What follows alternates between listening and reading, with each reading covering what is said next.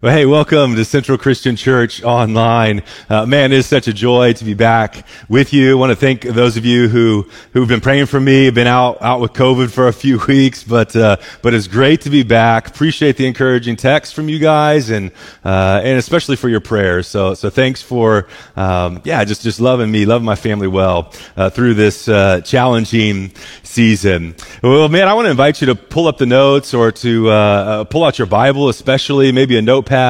Take some notes as we're going to be back in the book of Philippians chapter 1. As we've been studying joy. We've been going verse by verse through this incredible book written by the Apostle Paul. And what a timely reminder Paul has been giving us through this book of Philippians. I don't know about you, but whenever I listen to a message like this, I want to take notes so I can refer back to it throughout the week, throughout my devotional time. And so I think that's why having a Bible handy, having some notes handy, so we can pray through this. I want to give a shout out to Chris Ferraro, Michael Corral, Richard Rock. What a tremendous job they did the past 3 weeks, bringing incredible content to us. And as I was home watching with you online. I just appreciate having some notes. And so throughout the week, I'd be praying through the messages and the content they shared, and it kind of massages it into our hearts. So I invite you to participate throughout this message in that way.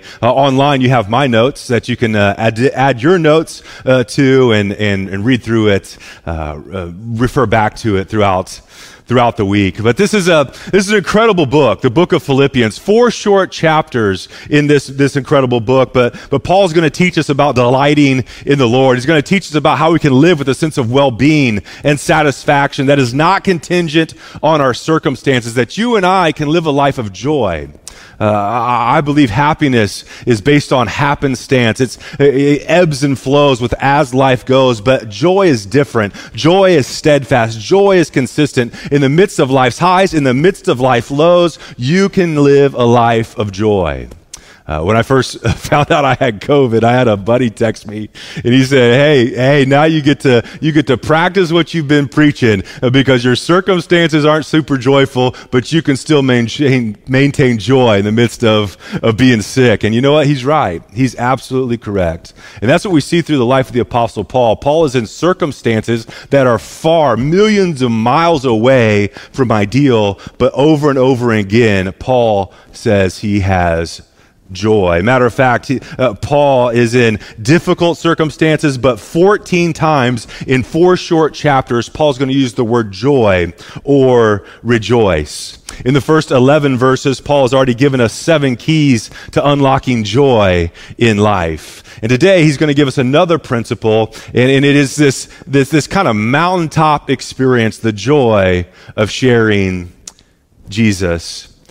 As followers of Jesus, you know there's nothing in the world like being able to share Jesus. If I were to ask you to reflect back over your life, and I were to ask you, what was some of the top 5 maybe joyous experiences of your life? For many of us would perhaps be our marriage, our wedding day, maybe when you had kids, maybe you had grandkids, maybe when you got that puppy and brought that little puppy home. But as I reflect on my life, man, some of my top experiences was being able to share Jesus. I remember as a brand new follower of Jesus, the first time I led my buddy, one of my dudes I grew up with, to Jesus. I mean, I was a follower of Jesus for like a couple weeks. I remember going to my pastor and asking a guy like me, what do I say? Like, I don't even know the Bible, but I want my friends to experience the joy that I've been experiencing. I want my friends to experience Jesus because in Jesus I found freedom. What do I say? I don't know script. Like, what do I do? How do I do this thing of like sharing my faith? He was like, Tim, you know what? You don't need to know any scriptures. Just share your story. Just share what Jesus has done for you. And so I was like, well, okay. Well, like, what if he wants to like follow God? What do I say then? And he was like, well, just tell him how you started following God. So I was like, okay. So I remember sitting in my truck with my buddy next to me, and I just told him how God had changed my life. And I was like, dude, I want you to know God. I want you to experience what I have. Do you want that? He's like, yeah, I do. And so right there, I remember in my truck, just led him to Jesus. And it's one of the greatest moments of my life. And I'm sure as you've shared Jesus with people, as you've led people to Christ, as you reflect back on your life, It's one of the most joyous mountaintop experiences you and I can ever have. Not only knowing that we're making a difference for their lives right here and now, but for all of eternity. What greater joy? And honestly, in ministry, there's a lot of highs and lows, but nothing gives me greater joy. Nothing gets me out of bed in the morning like knowing my life's about to make a difference today. I'm going to live on mission and help people find and follow Jesus. And so we're going to see today that one of the keys to Paul's life, one of the keys to Paul living a life of joy is living laser focused on helping people find and follow Jesus. Hey, before we jump into our text today, we're going to be in Philippians chapter 1, looking at verses 12 through 14. But before we go there, let's pray together. Let's pray that God would open our hearts, open our ears, open our eyes to receive his word today. Well, God, we thank you so much for truth of Scripture. We thank you, God, for your word that's living and active and sharper than any double-edged sword. So today, God, I pray you'd speak to us. I pray, God, that as we tune in from all over the world in this moment, united in this online service, that, God, you would challenge our hearts to be in alignment with your heart, that we might be people that please you and people that have the joy of letting more and more people find you and follow you. I pray that today in Jesus' name. Amen. Well, let's dive into our scripture today. Philippians 1, 12 through 14. Paul writes this. He says, now I want you to know, brothers and sisters, that what has happened to me has really served to advance the gospel. As a result, it has become clear throughout the whole palace guard and to everyone else that I am in chains for Christ. Because of my chains, most of the brothers in the Lord have been encouraged to speak the word of God more courageously and fearlessly. Today I want to give you 3 principles that result in joy. We're going to get one principle from each of these verses, and the first one is this. Here's the first principle, that we can know God will bring triumph through our trial. That we can know without a doubt that He will bring triumph through our trial. You know, I can know with confidence, you can know today with confidence, whatever trial you're facing, that you can walk through it knowing that God can bring triumph through your trial, that God can bring triumph and turn seasons of testing into testimonies. All of us face trials. You know, I had one of my dearest friends, I was going through a season that was very trying. It was a difficult time. He said, hey, you know what, Tim? Here's the reality of life. You're either in a trial, you're coming out of a trial, or you're about to go into one. And I said to myself, I need to find new friends. But that is really the reality, isn't it? Like today, you're either in a trial, you're coming out of a trial, or you're about to go into one. That's the bad news. But the good news is this, that in the midst of trials, in the midst of difficult seasons, God can bring triumph through your trials. Paul is writing this, and he's living with this mindset. He's living through a very serious trial. And he says, I want you to know, brothers, that what has happened to me has served to advance the gospel. What has happened to Paul? What did they know that perhaps we don't know today? Well, we're not going to look at these scriptures, but you can read it in Acts chapter 21 through 26, what has happened to Paul and exactly what he means. I'm just going to give you an overview of what has happened to him. It was in Jerusalem that Paul is with some believers there, and he goes to the temple. He's actually going to make an offering. And there's tension with Jewish religious leaders and the apostle Paul, and they stir up trouble for him. While he's in the temple, they convince other people that Paul has brought Gentiles, people like you and me, non-Jewish people, into the temple, which would have been very offensive to them. They stirs up trouble for them, and they actually form a mob. They start to riot, and they're trying to beat Paul to death in the temple in Jerusalem. Well, the Roman commander gets word of this. He sends in Roman soldiers, and in the midst of a riot, they rescue Paul while people are literally trying to kill him with their fists for absolutely doing nothing wrong. These Roman soldiers hoist Paul up, and they carry him out of this mob, and they put him in chains. The Roman commander is about to beat Paul. He's about to have him punished and not only chained, but beaten when he finds out that Paul's a Roman citizen. And at this time, Roman citizens could not be tried, could not be chained, could not be beaten without first having a trial. So the Roman commander goes to these Jewish leaders like, hey, what's going on? Why are you trying to kill this man? And realizes that there's nothing against Paul. They have no case against Paul, no reason for his murder. Paul's held in a jail cell, and they get word that these Jewish men, these religious leaders, have taken vows. A group of men took vows saying, hey, we're not going to eat until Paul is dead. And so they can conspire this plan that whenever Paul's going to be going to his trial, they're going to plan his assassination. Well, Paul gets word of this. He shares it with the commander. The commander finds out that this is true. And so with a group of soldiers, the commander hears about this. He sends a detachment of 200 soldiers, 70 horsemen, 200 spearmen, and they escort Paul to the Roman governor in Caesarea outside of Jerusalem.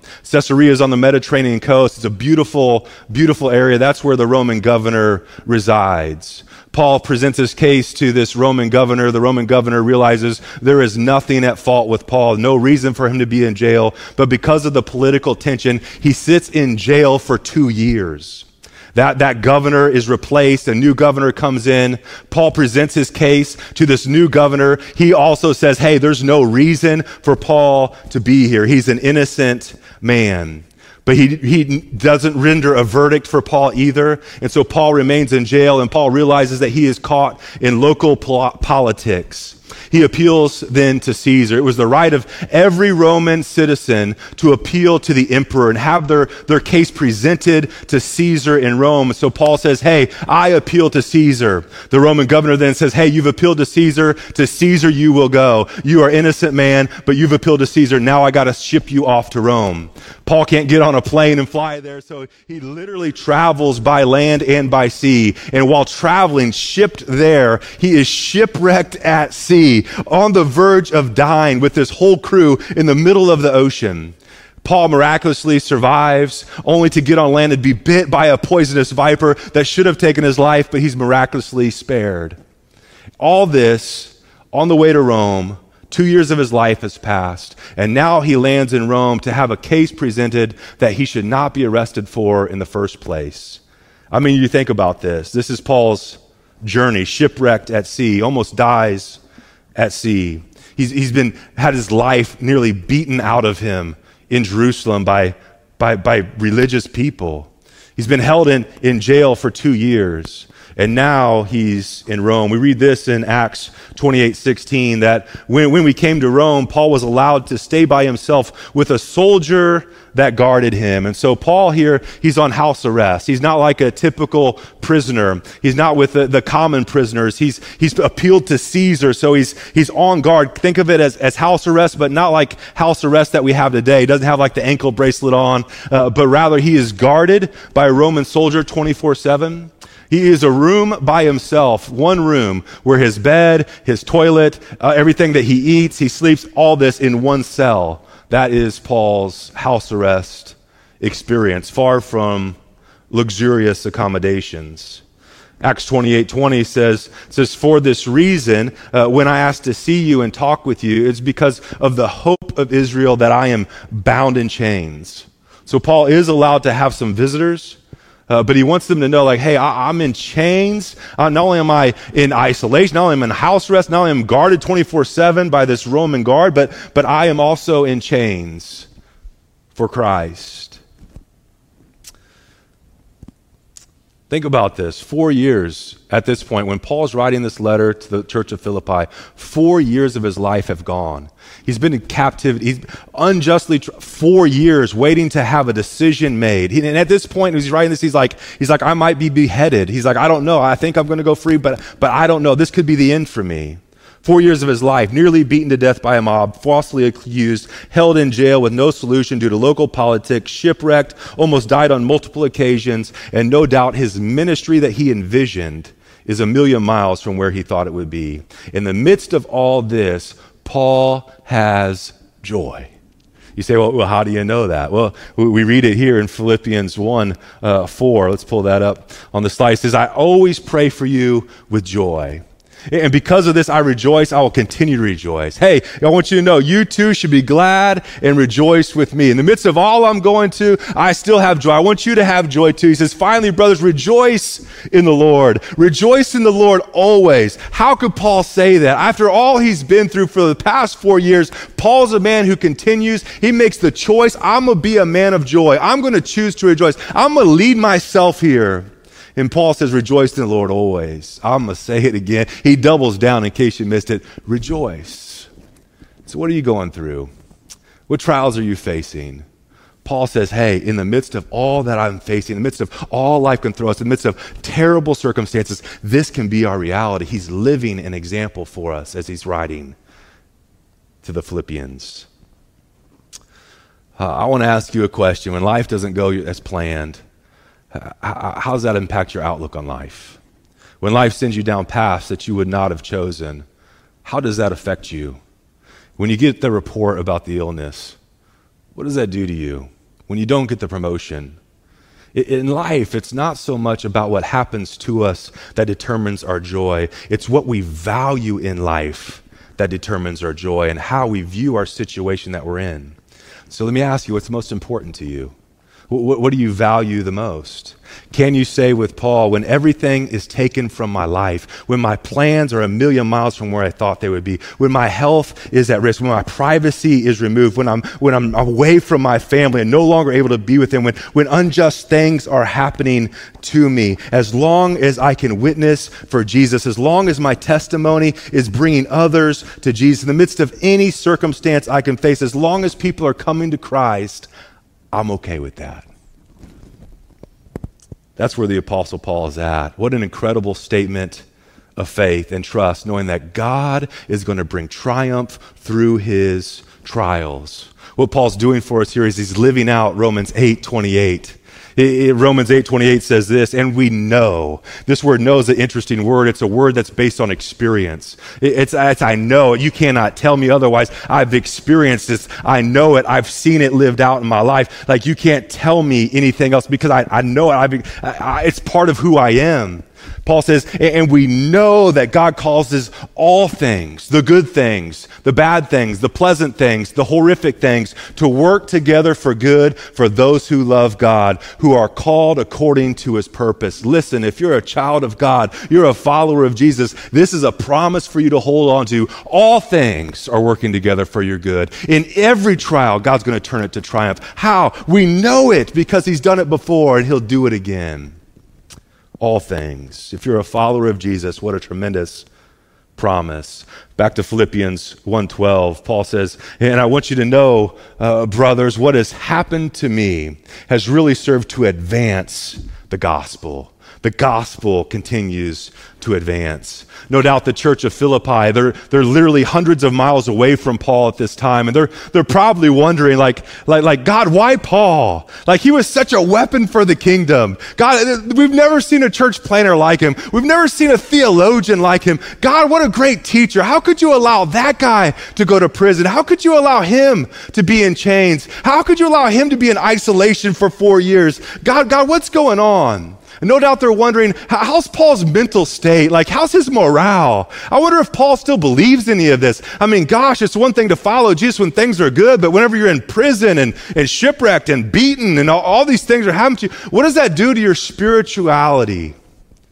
And Paul says, I want to write you. He's writing them to let them know that, hey, you might have thought I was discouraged. You might have thought I was questioning God. You might have thought I was ready to quit. You might have thought I was questioning my calling. You might have thought I was sitting in jail cell having a pity party. You might have thought I was saying, God, where are you in all this? How unjust is this government? You might have thought I've been trying to raise a revolt against the officials. But Paul says, I want you to know.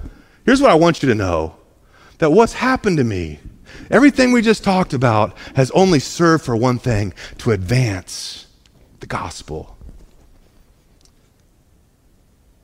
Advance. That word advance, in some of your Bibles, it might be translated progress.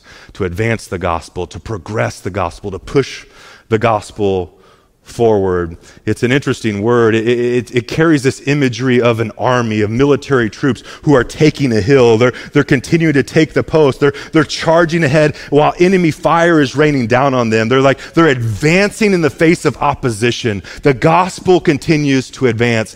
Paul's like, it's not pleasant, it's not easy, it's not smooth sailing, but the gospel continues to advance. I'm taking shots from the outside, I'm taking shots from the inside, but the gospel continues to advance. In secular Greek literature, this word advance is used of an explorer. And so think of an explorer like on a brink of a jungle, like there's no pathway forward, but this explorer is going to advance. And so he takes out his machete and he's hacking away through, he's blazing a new trail. The gospel continues to advance.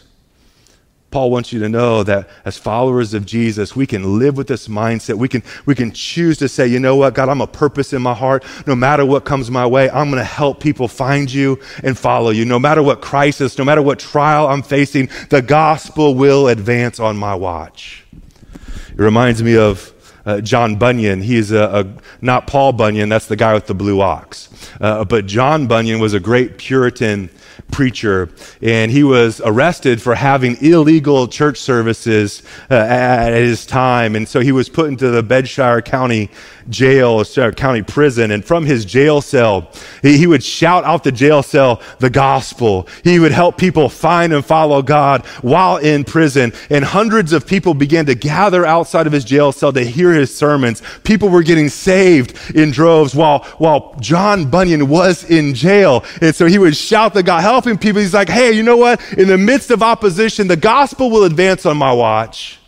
And the guards didn't like it, the officials didn't like it, so they locked John Bunyan in the innermost cell where no one could hear him, where no one could see him, where his voice could not carry to those on the outside. And from that jail cell in Bedfordshire, he wrote this book called Pilgrim's Progress. And from that one book, millions of people have gotten saved. I'm just saying, the gospel will advance.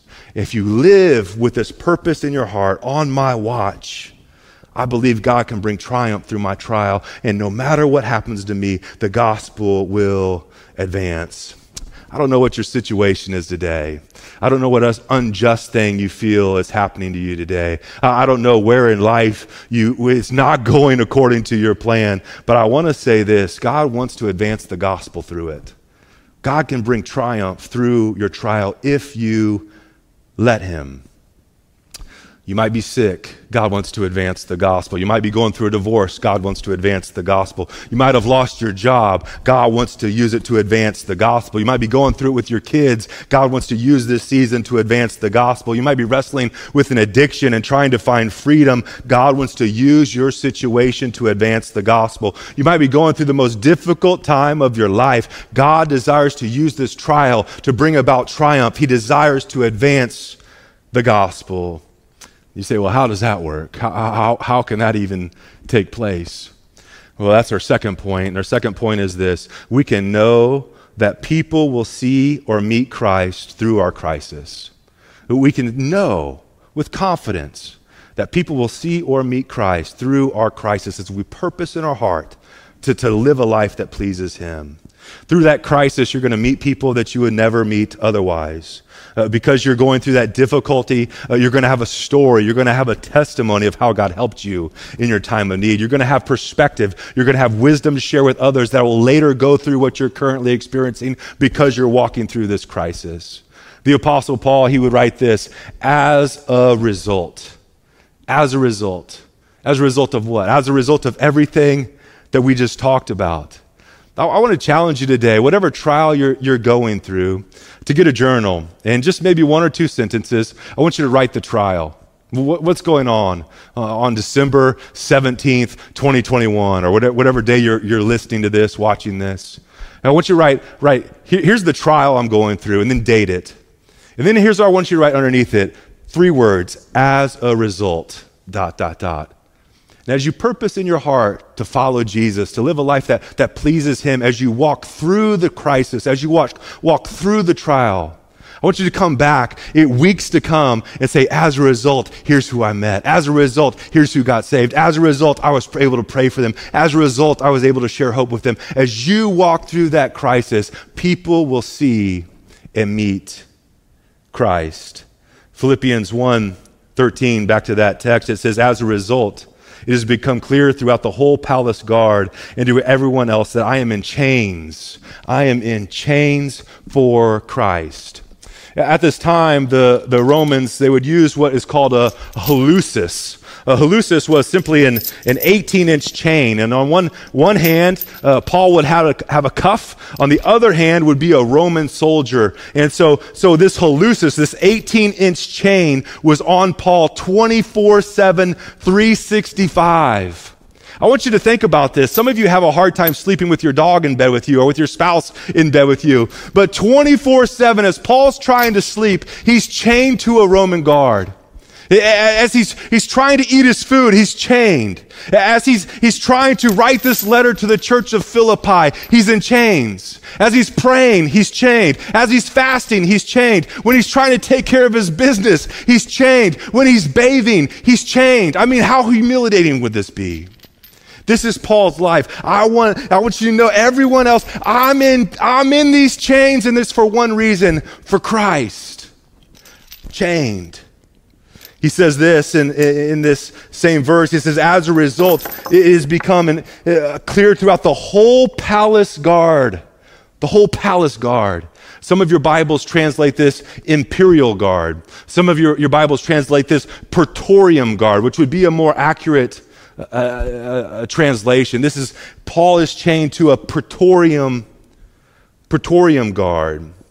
These would have been Caesar's special troops, men hand-selected to guard Caesar and the leaders around Caesar. These were men of great valor. These are men of great character. These are men of great courage. These are men who are hand-picked for one of the most high-profile positions in the Roman army. No doubt today we have politicians that have their life threatened on a daily basis. Well, think about this. Rome is the epicenter of the world. It's the world's powerhouse at this time. So imagine all the assassination attempts on Caesar. Well, it's the Praetorium Guard's job to guard Caesar, to take shots for Caesar, to take the poison for Caesar, to protect him and people around him at all costs. Praetorium Guards, they would have committed to a 12-year term. And at the end of their 12 years, if they lived, they would have received a large sum of money